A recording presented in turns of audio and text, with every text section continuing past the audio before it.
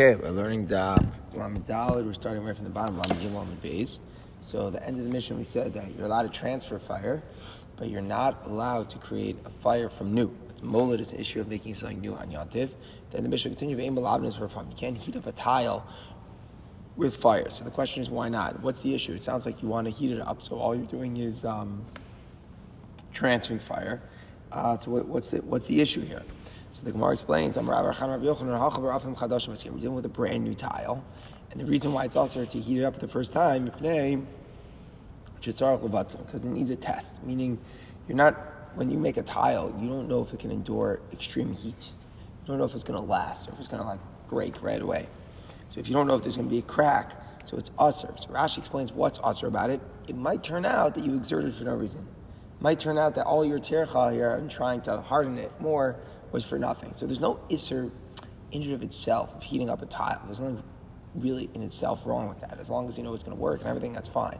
The issue is simply that if it will break and there will be a crack because it's never been tested to that extent, and it will crack, it will turn out that you were wasting your time and you were busy with something for no reason. So therefore, better not to do it on Yom Tov, which is an interesting thing. You're going into it doing something which is essentially permitted, but if it doesn't work out, then you wasted your time, and therefore we say not to do that. When people say different track, because you need to harden them. Meaning when you use a new tile for the first time, they get hardened. So what happens when you harden it? So basically we're saying it ends up being considered like a making of a kli. That's the idea. The hot tile, until it is new, it's not considered hard enough. And only once when you use it the first time, that new heat hardens it. So therefore, we say it's not supposed to do such a thing. Now, the question is this only? But still, why is it usher? Eventually, you're going to cook food on the tile, right? That's the point. It sounds like it's something that you heat up really hot and then you cook on it. But it could be that we're going that machshir echol nefesh are not permitted. That would seem to be the pashut shot. That's what our Mishnah holds. That since it's only preliminary, it's like you're making an oven, kind of, right? You're making it. You're making this hot, heating this thing up so that you'll then go ahead and cook. So therefore, it shouldn't be done. But it's not so clear why you should think about it that way. In other words, normally you're allowed to obviously heat up an oven. That's not called mashir echol nefesh. But here the word is, it's not just that you're heating up the tile. You're changing it. You're hardening it. It gets hardened through it and becomes more of an effective facilitator cooking. So it's like a mak of a potish kind of going on when you're hardening it. So bottom line is we have two different explanations why you can't heat the tile with fire. Either it might, since it's new, it might break, it might waste your time, or the word is that since it's new, you're hardening it. It's like you're finishing the production of the kli. So now we say Tanan us. We introduce a different din which is related to us. Let's say you have a bird, darts, somebody stepped on a bird, got smacked against the wall, an animal crushed it. But this bird is still fluttering around, meaning it underwent some serious trauma, but it's still fluttering. If it remained alive for 24 hours, and then you slaughtered it after that share, it's still kosher. So what we're talking about is the laws of treifa. Treifa is that an animal with a defect that's going to make it die is not kosher. It's called a treifa. Even if you do a shechita, you can't eat it. So the question is, if it undergoes one of these traumatic things, is it a treifa? It's called risa kevarim. Risa kevarim is like, it's like all the organs may be not in the right spot and right intact and stuff because it underwent such a thing. So we're saying even as long as it was still fluttering and it survived for 24 hours after the experience, and if you sheft it, it's still kosher. That's the halacha. It's not automatically just because it went through it. Considered treifa. That's always the big thing. It has to be mefar chases. It's still showing signs of life, and it's able to exist that way for 24 hours, and the shechita is good. However, there's a machmer opinion. You have to inspect it. Meaning, normally when you shecht the animal, you don't check to see that it's not a treifa. You don't have to go through each organ and check that there's no holes, there's no this, there's no that. Why is that? If there would be a defect in the organs, it'd be a treifa. The answer is, you can assume it's not. Why? Growth. Most of the time, the most majority of animals are not treifa. So, we do check the lungs, halacha practically, because that's more common to find treifa. But most of the treifos, the possible issues, we don't check. So we're saying here is that in this scenario, this Tana holds you have to do the bdika. Even if it's noticeable? Even if it's what's noticeable. No. Oh, yeah, if you could see it, if you see it's a treifa 100%, you can't eat it. Yeah. But we mean there's so many of these on the inside. Inside the organs where there's really little holes, little defects, and we don't even bother checking. We just go with roe. We're saying in this case that it went through this trauma, it has to be checked. So now we see why this is relevant to us. Could you shech such a bird on Yantif? So why? Yeah, why not? Do we assume that there's a problem, and therefore it's a chashash that you're being mechal Yantif or not? So again, the point is you're not allowed to do malach on Yantif, right? But you're allowed to do it for achol nefesh. So when you shech the treifa, you're not allowed to do that. If you know it's a treifa, you're wasting, right? You're not doing a malacha that's a sarach achol nefesh. You're not going to be able to eat it. If it's not a treifa, you're able to eat it, then of course you could. So here you're shechting a bird, which you know that after you follow with the shechita, you're supposed to check it. So you don't know that it's treifa. You don't know that it's not a treifa. You can kind of like assume it's not, but you're supposed to check to make sure. Are you allowed to go into that matziv and shecht? Let's bring a proof from our Mishnah. What did we just say? You're not allowed to heat up the tiles in order to roast the food on them. But we said, my Kavid, what's the issue with heating up the tiles? We explained, it's a new tile. And we explained that you have to test it. That was the issue, is that it might not endure the heat, it might crack. And if it cracks, then you wasted your time and you exerted on Yantif for no reason. So what do we see? We see that even though it's only a possibility, it's a suffix, what's going to happen? We say don't heat it up initially because of the possibility it might crack. The heat might crack the tile, and it will come out that you're derech with shalol tzorach. So same way over there, because of the possibility that it was going to be shalol tzorach, we say you're not allowed to heat it up. So to here with the shechita of the treifa bird, since it's possible that it might be a treifa, right? We see that we're nervous it might be a treifa, so therefore you're not allowed to shech to begin with. Because otherwise, you want to say you're allowed to shech the bird, then you should say you're allowed to heat up the tile, because in both cases, again, it might end up working out. So Rabbi Yirmiyah says it's not a proof. Remember, we had a second reason. One person said because you need to test it might break, but the other reason was because you have to harden them, right? And the idea was that the heat, since it's new, is going to harden it. It's going to make it a better tile. So therefore, it's not a good analogy to the trampled bird. If I have a suffix, if someone's going to go right or wrong, maybe you're allowed to do it. The case here with the tile is that because it's a new one, the heat is for sure going to harden it, and that's the malacha that's being done. So therefore, there's no proof over to the case of the bird. All right. Here's a very famous bride. Very gishmaka din here. Tanya says in bride, one person brings a fire. One guy does a fire. So when he's doing that, when you bring a fire, it's mavir, right? You're doing avar because as you move it like as you carry through the air. The coals flare up as they're brought through the air. So like you're moving fire, the coal, it's going to flare up. So one guy's bringing the fire, another guy's bringing the wood. A third person puts down an empty pot into the right position. Another guy brings water and obviously puts it in the pot. Another guy adds spices. And then the last guy stirs the pot with a ladle. They're all liable for violating Shabbos. So we're talking about Shabbos. Okay? So there's one guy who brings the coal, he's doing mavir. He's kindling because as he's walking, the coals are flaring up. The guy who brings the wood and adds it to the fire, it's also mavir. You put wood in fire and you're kindling, and that's a problem. The guy who puts the water in the pot is doing bishul. And the guy who puts the spices in the pot is also doing bishul. Both of them are doing bishul. We'll have to figure out what's the malacha, the guy who puts down the empty pot. Right? What did he do wrong? We'll have to figure that out. We'll get to that. And then the last guy who's Megis is a very interesting thing. The guy who stirred the pot, he's also chayiv. We shouldn't say it's also bishul because he hastened the process of the cooking. By stirring it cooks quicker.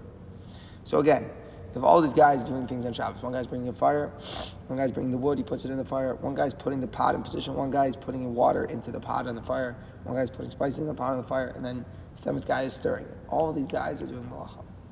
It says in another brayso, only the last guy is chayiv, and everybody else is potter. What's going on? What in the world is going on? We have one brayso saying everybody's chayiv, each guy who participates. Then we have another guy, one brayso saying that only the last person is chayiv. So the Gemara explains, lo kasha. How the eyes of car? The first brayso, which says that they're all liable, is talking about a case where the fire was already there first. Meaning, if the fire was brought first, and one guy brought the fire, so he did havar. And another guy brought wood, added to the fire, he did havar also. Another guy put the pot on, the empty pot, we have to see still what he did wrong. But then another guy put water in, that's bishul, because he put it on a pot on the fire.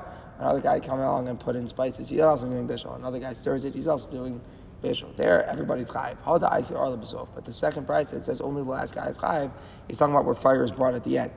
So meaning, if you put a pot down on an empty spot, obviously you didn't do anything wrong. If I put wood down on an empty spot, I didn't do anything wrong. If I put water in an empty pot, it's not that there's no fire underneath, I didn't do anything wrong. If I put spices on a pot with nothing wrong, I didn't do anything wrong. If I stir a pot that there's no fire under, again, I didn't do anything wrong. Then finally, what happens is somebody lights a fire underneath it, that guy's going to be chayav. Very, very interesting, different, it's like a riddle. They switch the order though. Exactly. In other words, the first price they're talking about, a guy brought a fire first, so he did avar. And then a guy added wood, so he did more avar. Guy put down a pot, something wrong with that, putting a pot on a fire, we'll see. And then when the guys put in the water and the spices and stir it, so they're all doing bishul, because they're doing that on water, they're doing it on a pot that's on a fire. The second price, well, only the last guy's chayav, everybody did everything when there was no fire. The last step was the guy brought a fire. So obviously, only he's going to be chayav. Everybody else didn't do anything wrong. They just programmed that eventually there was going to be a bishul, but they didn't do it. So we understand how most of them mentioned here are chayav because they're doing a malacha. We understand, right? Even if there's a fire already there, but it said that the guy who put the empty pot in position, just put down the pot, he's chayav. What did you do? This guy put in the water, guy put in spices, the guy who stirred it. We understand they're cooking, but the guy who just took the pot and put it onto a fire, what did he do wrong? And this is why it's related to us. We're discussing a new pot. It's the same reason that they answered heating up the tile on Yontif. What's the idea? When you have a new pot and you heat it up for the first time, it hardens the pot, and that's considered makabah patish. That's considered putting the finishing touches onto the kli, and that's why it's awesome. So that's the malacha for the guy who took the new pot, fresh pot that had never been hardened so well, and then he puts it down on a fire, so he's chayav for makabah patish. That's his thing. Yeah. You can't say that because if the pot was never put down, the other few people wouldn't have done anything wrong. Yeah, it's a great point. Like the fire. If the fire was never lit, then it sounds like that's all only it's too causative. It's too much of a grama. We're looking for a maisa where it's you did one of the 39 malachas, So everybody else, the avar when you're moving the fire, it was fanning up, so therefore you're chayav. The guy who put down the wood in the fire, again, he's doing avar. The guy who put the water in a pot on the fire, the guy who put the spices in the pot on the fire, all those things make sense. But yeah. The biggest chiddush here is megas. This is the only real makar that megas is chayav, that you're not allowed to stir a pot on a fire. An interesting halacha comes up on Shabbos. Pashup Shad, megas is only aser when the food isn't cooked yet, because that's the whole thing. You're expediting the cooking process. I said that's very interesting. Kolbo, we're machmir. You're not allowed to do hagasa on a fire, even if it's already cooked. You can't open up a cholent and stir it even if it's already cooked. Very hard. It comes from the Gemara. It's very hard to understand why. Pashup Shad in the Gemara is that it's only when you're expediting the cooking. Says the Gemara, Tana Rabbanan, it was taught in the Brayso. Tana B'Yarayim Chadashim, a new oven or a big stove, they're no different than any other kelim, and they're allowed to be moved around. What's the pshat? You're not allowed to bake or cook on Shabbos. What we're saying, Rashi explains that they're big store. They were also in those days they were used as storage. I know it sounds a little weird, but would you ever think of doing that? You needed some extra space to store stuff. Would you store it in your oven? No, you wouldn't, right? Because you use it once in a while. In Gemara's times, it wasn't like that. So they also doubled the storage boxes, and therefore they're kalim and they can be moved around. You're not allowed to smear them with oil, because they would smear the ovens. Why would they do that? It would smooth it over, or give it a shine. So that's also you're being masak in the mana. In Tasha Samamalis, you can't rub them with a cloth. That's also done to make its appearance better. You're not allowed to do that. You're not allowed to cool them down with cold water in order to harden them. Right after you would heat it for the first time, the oven would be cooled down. They would sprinkle water on it, and that would harden it. So it's not just the heat that hardens it. The real hardening is hot, and then when cold goes on it would get really hard. So you're not allowed to do that. But if it's being cooled down in order to bake, then it's mutter. If it's yontif, and the oven was so hot that it would burn the bread, then it could be cooled down in order to use it for baking.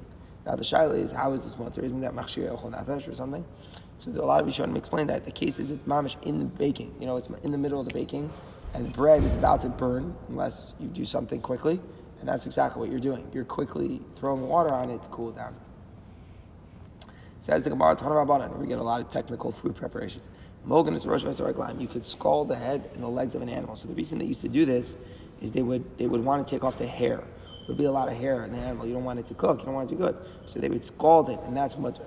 Or you could singe, put it, they would singe it for a second in the fire. That's mutter to be done, again, to get off the hair to cook. You're not allowed to cover them with charsis. Charsis was a special, cement like a lime kind of mixture, like plastered, and they would put it sometimes over the skin of the animal to remove the hair, but we're saying that's not allowed to be done. That's an interesting thing because this is done more professionally. This is done like by tanners to remove the hair, so that's also on Yom Tov. You have to do just more like a home method where you scald it in the water, like we said, or you singe it, but to do this professional plaster thing, you should, filoba adama or with earth, also that shouldn't be done. It goes into some isparam and other things that you shouldn't use scissors to cut them. Why? Because usually when you use scissors and you're cutting the hair, you're doing it for the hair. Now there's a malacha called gozes, of shearing. When you take scissors and you take off the hair of a live animal, that's actually awesome. Now from a dead animal, it's only midrabanan to cut off the hair of a dead animal. It's no longer growing, but still it resembles that. It looks like you're doing it for the hair, and therefore it shouldn't be done. It even goes into siyakum special. Another halacha is you're not allowed to trim a vegetable with special scissors. So meaning we're talking about a vegetable that was already cut off in the ground before Yom Tov, but there's a lot of dried leaves that you have to trim them. You have to trim off those things. So if you're going to use a kli, nice fancy scissors that's made specially to do that, then it looks like you're violating Yom Tov. Why? Because somebody's going to say that you probably also used that scissors to pluck from the ground, but you didn't. You didn't pluck it from the ground. You didn't do kotzer, but somebody might say you did. So therefore, you're not supposed to use the special scissors to trim the vegetables. You're allowed to prepare kundis and achbios. Rashi explains that there was a lot of effort in preparing them. I'm not sure exactly what the effort is in the preparation, but it's whatever it is, as long as it's directly for the vegetable, it's mutter. Masikin v'ofen b'chornin, you're allowed to make a fire and bake in a very big furnace, meaning the chiddush is that it's really, really big, and there's a lot of effort that you have to heat it up. So somebody could say, maybe that's not mutter, it's too much effort on Yom Tov, you should only use smaller ovens. We're saying there's no such thing. You could use a huge industrial size, oven thing, whatever you want. You're allowed to heat water up in an antichi. This is also, antichi is like it's like a kind of like a hot water thing which you keep for a very long time. It's like they would heat up coals on the bottom and this and that, and they would pour water in it. For the whole week you would have hot water. So somebody might say it looks like you're preparing for After Yom Tov, but we say no, it's still allowed to be done.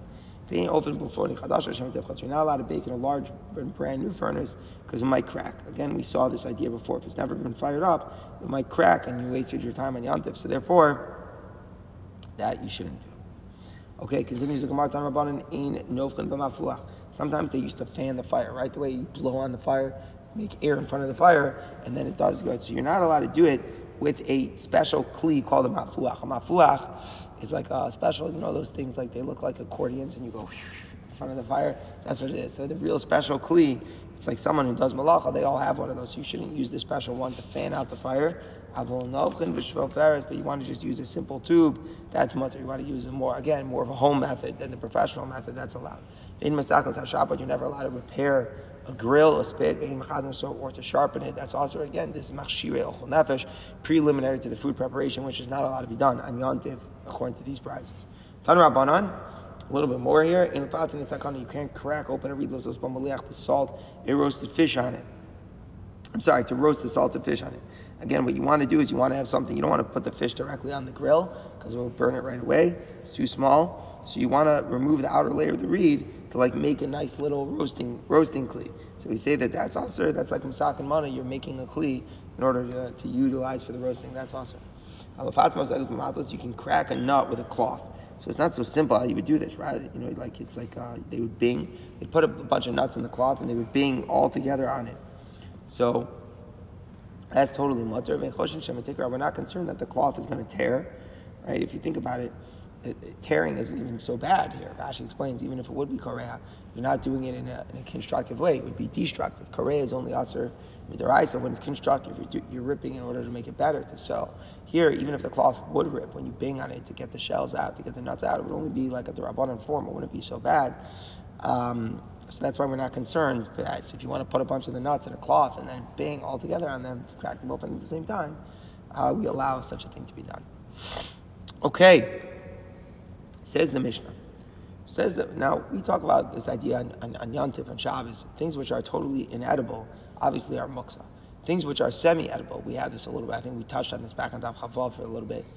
They could lose their muksa status if you designate them, like when you dry out figs or something. So it's like they enter a state of inedibility, and then the more they dry out, the more edible they become. So if it's like in the middle, they could eat it. Some people would, some people wouldn't. So there, like a designation kind of can be effective to remove the muksa status. So Odom Rabbi Lazar said another thing here. Omid Adam al muksa, a person can stand next to foods which are muksa. So again, Rashi clues us in what we're talking about. Let's say we have some figs, some grapes that were set out to dry. And they definitely become dry to the point that some people would eat them. But not everybody would eat them. They're not like it's totally dried out. They're not definitely like something you would serve. So it's something that, the way that it is, without anything, they would stand to be muksa, but it's easy to remove it. So you stand over these foods, which currently are muksa. Rabbi Lezer says, turn to the Abtablam Beis, Erev Shabbos Vashvias, right, on a Friday during the Shemitah year. So we're emphasizing that it's Shemitah because if it's not Shemitah, then we have another issue here. Another reason that they're going to be muksa, another issue. The other issue is that you didn't take off Trumas and Maasros. If you didn't take off Trumas and Maasros, forget about whether they're edible or not edible. If you didn't take off Trumas and Maasros yet, you're not going to be able to enjoy them on Shabbos. You're not allowed to take off Trumas and Maasros on Shabbos. So the Mishnah says, we're talking about Shemitah when there's no Maaser, right? During Shemitah, everything's hefker. You could take it, and when everything's hefker, you don't take off Maaser. Maaser is only taken when you grew something, you own something, and then the halacha is you have to separate before you eat.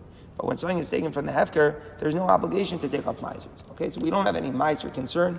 We're talking specifically in Shemitah year produce, and just you went home, you took it, you picked it from the field, you brought it home, and now you've got, you're drying them out, and they're somewhat edible, somewhat inedible, and we're saying that if you designate it, Rabbi Lezer is saying, V'omer, and you say, Mikana, in ochel hamacha, you say from here, I'm going to eat tomorrow. Right? Even if you just make an oral designation, you don't do anything more, and you're not even deciding which ones you're going to take. You just say, from here, I'm going to eat tomorrow. It's not like you go over to a specific fig and say this one, and you're not even handling it, you're not inspecting it, you're not seeing exactly where it is. You just come up to the roof, you survey the scene, you see that there's some figs drying out, you say, from here, I'm going to eat tomorrow. That's totally fine. That's enough of a designation to remove the muksa status. And again, we have no issue of the fact of Trumas and Maasros because we're talking about during the Shemitah year when the produce isn't obligated in Trumas and Maasros. The Chacham say no. In order to remove the muksa status, you need a little bit more. Ad sheyirshum, you have to mark off the Yomar and say mikan vad kan, from here until here. So the Rabbanan are saying it's not enough just to say from here, and they're not enough just to say. You have to get more involved. You got to mark it off, and you also have to come and say and specify which specific fig. It seems like Rashi explains that the machlokas is whether or not we say yesh beira or ein beira. Yesh beira, ein beira is again when you give a das initially, which is not specific. You leave it open. You leave it vague to be determined. From here I'm going to take tomorrow. Which ones? I don't know. We'll figure it out. Then you come on Shabbos and you take a specific date. Can I say this one is retroactively determined to be the one that was designated? So if you say yesh breira, so it's good. If you say ein breira, it's no good. So that's the machlokas. Everybody agrees you need to designate them. The question is what exactly affects a designation. Okay. Now we're going to get into a little bit of Trumas and Maaser stuff, and we'll see how it's relevant to us. So maybe just a little bit of an introduction for us. So basically, fruit grows, vegetables grow. So you eventually have to take off Trumas and Maaser, and you're not allowed to eat it before you do that. It's called teva. But it only becomes obligated in Trumas and Maaser when two things happen. Number one is nigmar malachta. The process, the production is finished. Right? So even if it's growing, obviously it's not high, but even if once it's detached from the ground, there's still a lot of malacha that has to be done, gathering it together and this and that. So until you finish all the malacha of growing the agriculture, then it's not yet obligated. It's not yet chayiv in Trumas and Maaser. Number two is that you're not obligated when it's out in the field. You're only chayiv to take up Trumas and Maaser once you bring it into a private courtyard or a house, once it's ba'al habayis, once it comes in to a private place. So you need both of those conditions to be met in order to be chayiv in Trumas and Maaser. And before that, you're allowed to snack. You're allowed to have snacks. So let's say you're out there in the field, you're producing it, you're making a pile, all your figs, you're allowed to take a snack. There's no violation of tevel. In order to become chayiv in Trumas and Maaser, it has to be finished, the malacha, and it has to also be brought in. And the idea, Done is the use that everyone expects it to be, or like with the drying out situation? Is it done when they're finished drying out? Right. The intention is to dry it out. Yeah. So these are good questions. I think it might depend which fruit, what's normal, how it's normally eaten, and all of that. It gets like extremely technical. Mishnah has go through and that's just like each specific fruit. Like what is its kamar malacha? Also, Yeah, it could definitely vacillate. Yeah. And the idea is, let's just add something, you're not allowed to have achilas keva. You're only allowed to snack. The idea is when you have achilas keva, you make a whole meal out of something, that is asur. We're only saying you're allowed to snack before this kamar malacha and before it's brought inside. So Here we see an interesting halacha. Shabbos, any food you're going to eat on Shabbos, we mentioned this yesterday, a little bit yesterday, at the Kiddush. Any food that you eat on Shabbos is like more significant. So therefore, it's amazing to learn this Gemara today. Anything that you eat on Shabbos has more of a din of keva. Even if you view that it's more of a, it appears like it's more of a casual eating, it's really not. If it's Shabbos, it's more of a permanent eating. So on Shabbos, you have an issue with these stuff, because even if you're only snacking, but it's a kviyas. Everything on Shabbos is a kviyas because of the fact that it's Shabbos. So therefore, you have an issue with eating things that happen in Trumas and Maasros more on Shabbos than you have during the week. During the week, you can say, hey, there's no Gemara Malacha, I didn't bring it inside my house yet. It's just casual, it's just a snack. On Shabbos, it's hard to say that. On Shabbos, once it's Shabbos food, you don't have that. So here we see, we're going to get into this concept. Tonight also, we learned in the Mishnah, Tinoka Shisham Tetenim Erev Shabbos, children who had hid figs in the field before Shabbos. They were planning their Shabbos party. So they hid some figs out in the field. They said, we'll come back on Shabbos and eat it. They forgot, and they never took off Trumas and Maasros from them. Okay, so the question is, are they allowed to eat this on Shabbos? So we say, and then they totally forgot about it. Even after Shabbos, the Motzei Shabbos, certainly they can't take off Trumas on Shabbos, but even the Motzei Shabbos, now they're not allowed to eat as a snack unless they take off Maaser first. Why? What's the part? Because since they were designated for Shabbos, to use on Shabbos, so now what happened is that they became obligated in Trumas and Maaser. So very big chiddush. Because again, any food that you're going to eat on Shabbos is keva. It's a type of keva, so therefore it's obligated. It requires taking off Trumas and Maasros. They were designated that they were going to be eaten on Shabbos, even though that didn't happen. So now it became designated, it became significant. Now you can eat them as a snack, unless they're taking Trumas and Maasros. Why are we talking about kids? It's a chiddush. We're saying even what a kid does, even when the kid prepares it for his Shabbos snack, that's considered a designation. Now it becomes obligated in Trumas and Maasros, and it can't be eaten without tithing first. Another example, we learned another Mishnah. So someone spreads figs out in his courtyard to dry. Right, so his children, as everyone can snack from them, they're exempt from being tithed. Why? Because even though they're in your backyard, but there's not a Gemara Malacha. You're spreading them out to dry. They're not in a state yet where they're finished being produced. And again, they're ripe. There's no question, but it's not considered complete because they're being spread out to dry. So we see some interesting ideas. The first Mishnah said that Shabbos is mechayev, taking off Trumas and Maasros, everything is keva. And the second Mishnah says that even though we said that a house, normally bringing in a house you're chayev, but if you bring in a house in an unfinished way, then it's okay. So the Gemara now declares a lamda sheshayla. Shabbos does Shabbos give a chiyuv from books of Meiser? In other words, does it make that the Trumas and Maasros obligation will set in even on produce that hasn't yet been complete? So in other words, we know that Shabbos has an effect that it makes it more permanent. So even things which haven't been brought inside yet, things which are still out in the field, are like in the kid with the fig, the kids with the figs in the field, Shabbos gives it a permanence and they're not allowed to snack. But what if the figs were still not finished being produced? What if you would change the scenario? It's not that the kid's stam where it was out in the field had to be brought in. It was still unfinished. It wasn't a Gemara Malacha. And then you want to eat it on Shabbos. Is that forbidden? Do we say, Mi amrinon kivin dechsev karasa l'Shabbos oneg? It says you make the Shabbos an oneg. And that's why anything that you eat on Shabbos is more of a mitzvah. It's an oneg. It's not a snack. It's as a dinner of a meal. So therefore, kava. The Shabbos gives an obligation to take off Trumas or Maasros. Even if the produce, but the processing of the produce was not yet complete. That's the effect that Shabbos will have. Shabbos will still make it a kviyas. So even though normally with a davar shelo nigmar malachta you're not chayv in Trumas or Maasros, but on Shabbos you will be. Because on Shabbos we will say that since it's an oneg, so it's a keva, it's considered more of a kviyas, an established thing, and therefore you have to take off Trumas or Maasros. Oh, doma no. Davar shelo nigmar malachta kava. If the process was complete, just you didn't bring it inside, that's where we say that Shabbos is kovea, and you're chayav to take off Trumas and Maasros before you eat. But davar shelo nigmar malachta lo kava. But the produce, if the processing is not complete, the Shabbos is not going to establish the obligation. So basically, there's two steps for a tevel to set in. Number one is this processing is complete. Number two is that it's brought inside. So we know if the process is completed, just it's not yet brought inside, we know Shabbos is koveh. We know that then Shabbos gives it a kviyas, you're not allowed to snack on it. That's what we saw, let's say, from the case with the figs and the kids in the field. But our shaila is, we see if you bring something into your house, but it's not nigmar malachta, you're not chayav in Shumas HaMaisos. If there's figs that still have to be dried out, and they're drying out in your backyard, in your greenhouse, we still say that they're potter from Shumas HaMaisos. What would Shabbos have to do? Is Shabbos koveya even on a davar shalom nigmar malachta, or is it only koveya on a davar shenigmar malachta? That's our question. And again, we know the concept of Shabbos kovas. We're not thinking about the question and the concept in general. We know that Mishnah with the kids and the figs in the field. For sure, if it's davar shenigmar malachta, there's no question Shabbos is koveya. But even though it's not brought inside yet, our question is specific.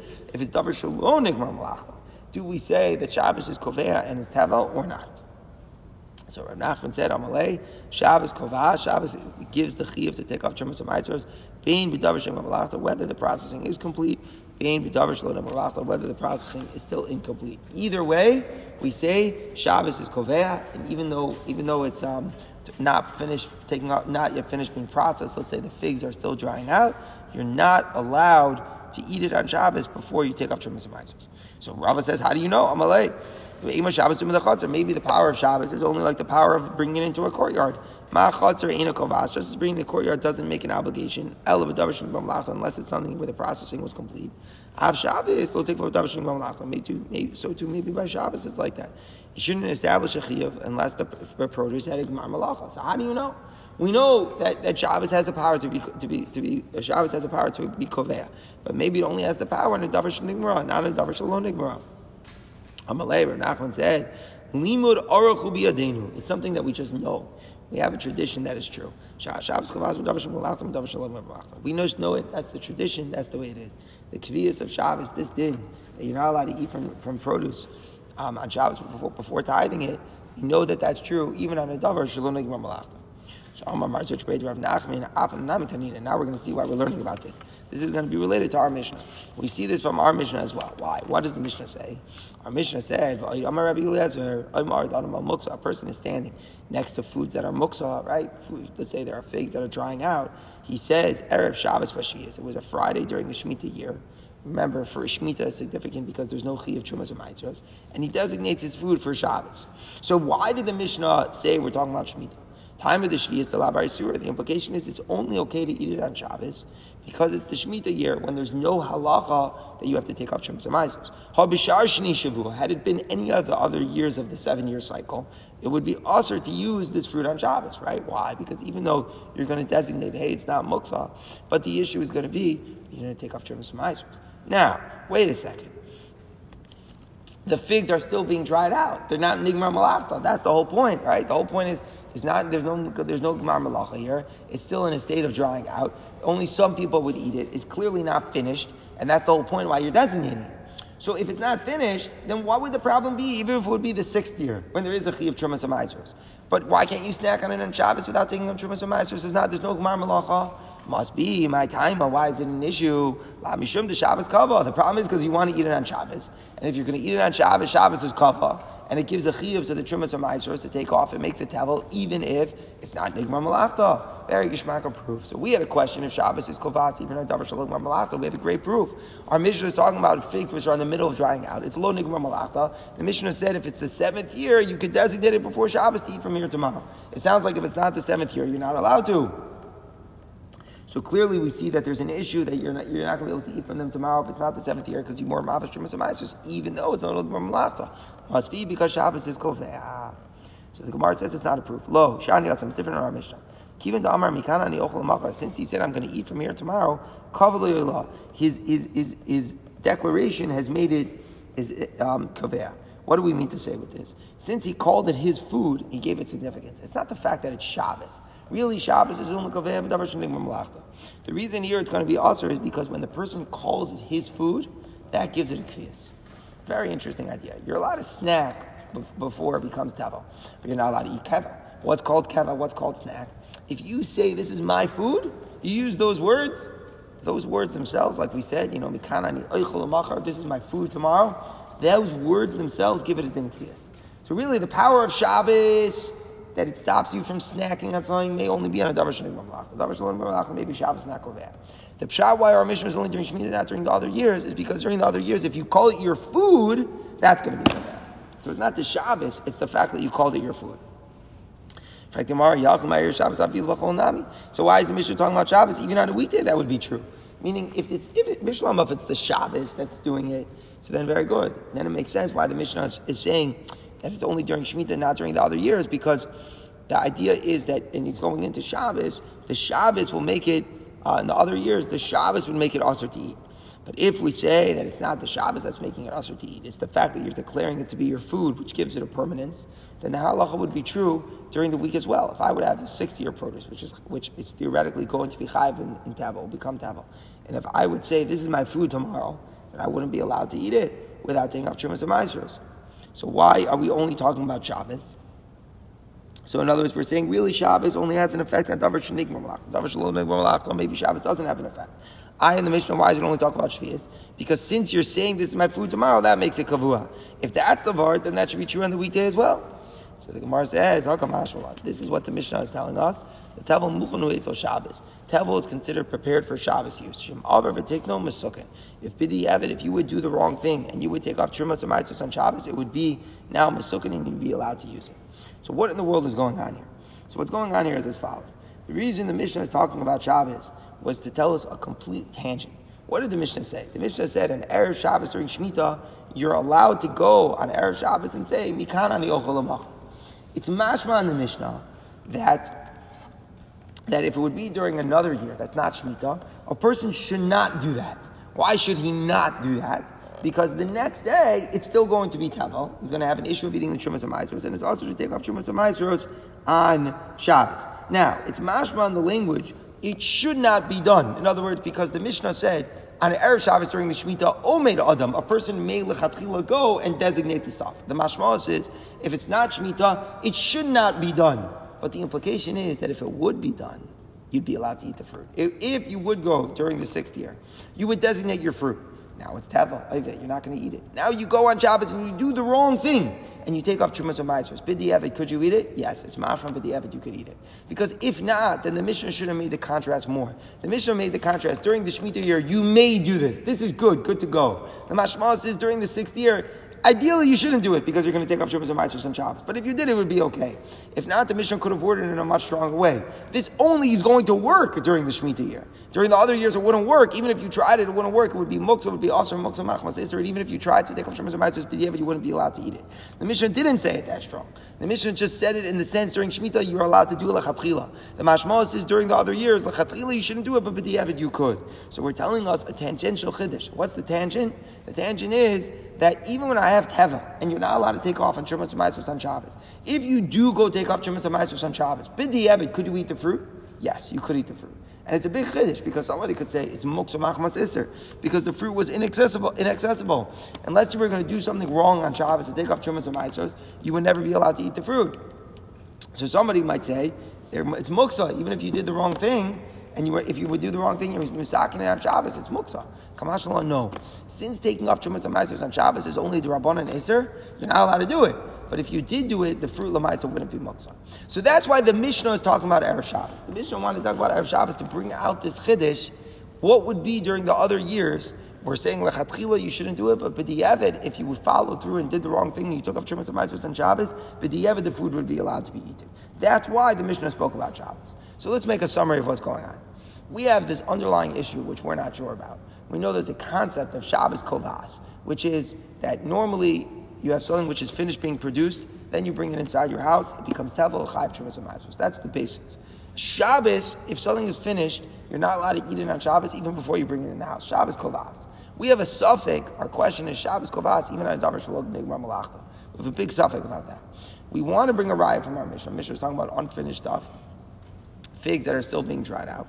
You're designating them before Shabbos, and it's saying you're not going to be able. And it's saying that you're allowed to do this because it's Erev Shabbos Shemitah. Sounds like only Shemitah, not during the other years. Must be during the other years. You wouldn't be allowed to eat it on Shabbos because it's Tevel, even though it's Davar Shelo Nigmar Malachta.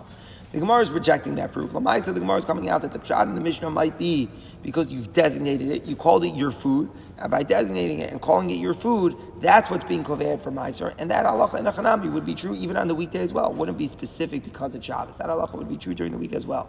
The reason the Mishnah is speaking so much about Shabbos is because we want to bring out the following chiddush.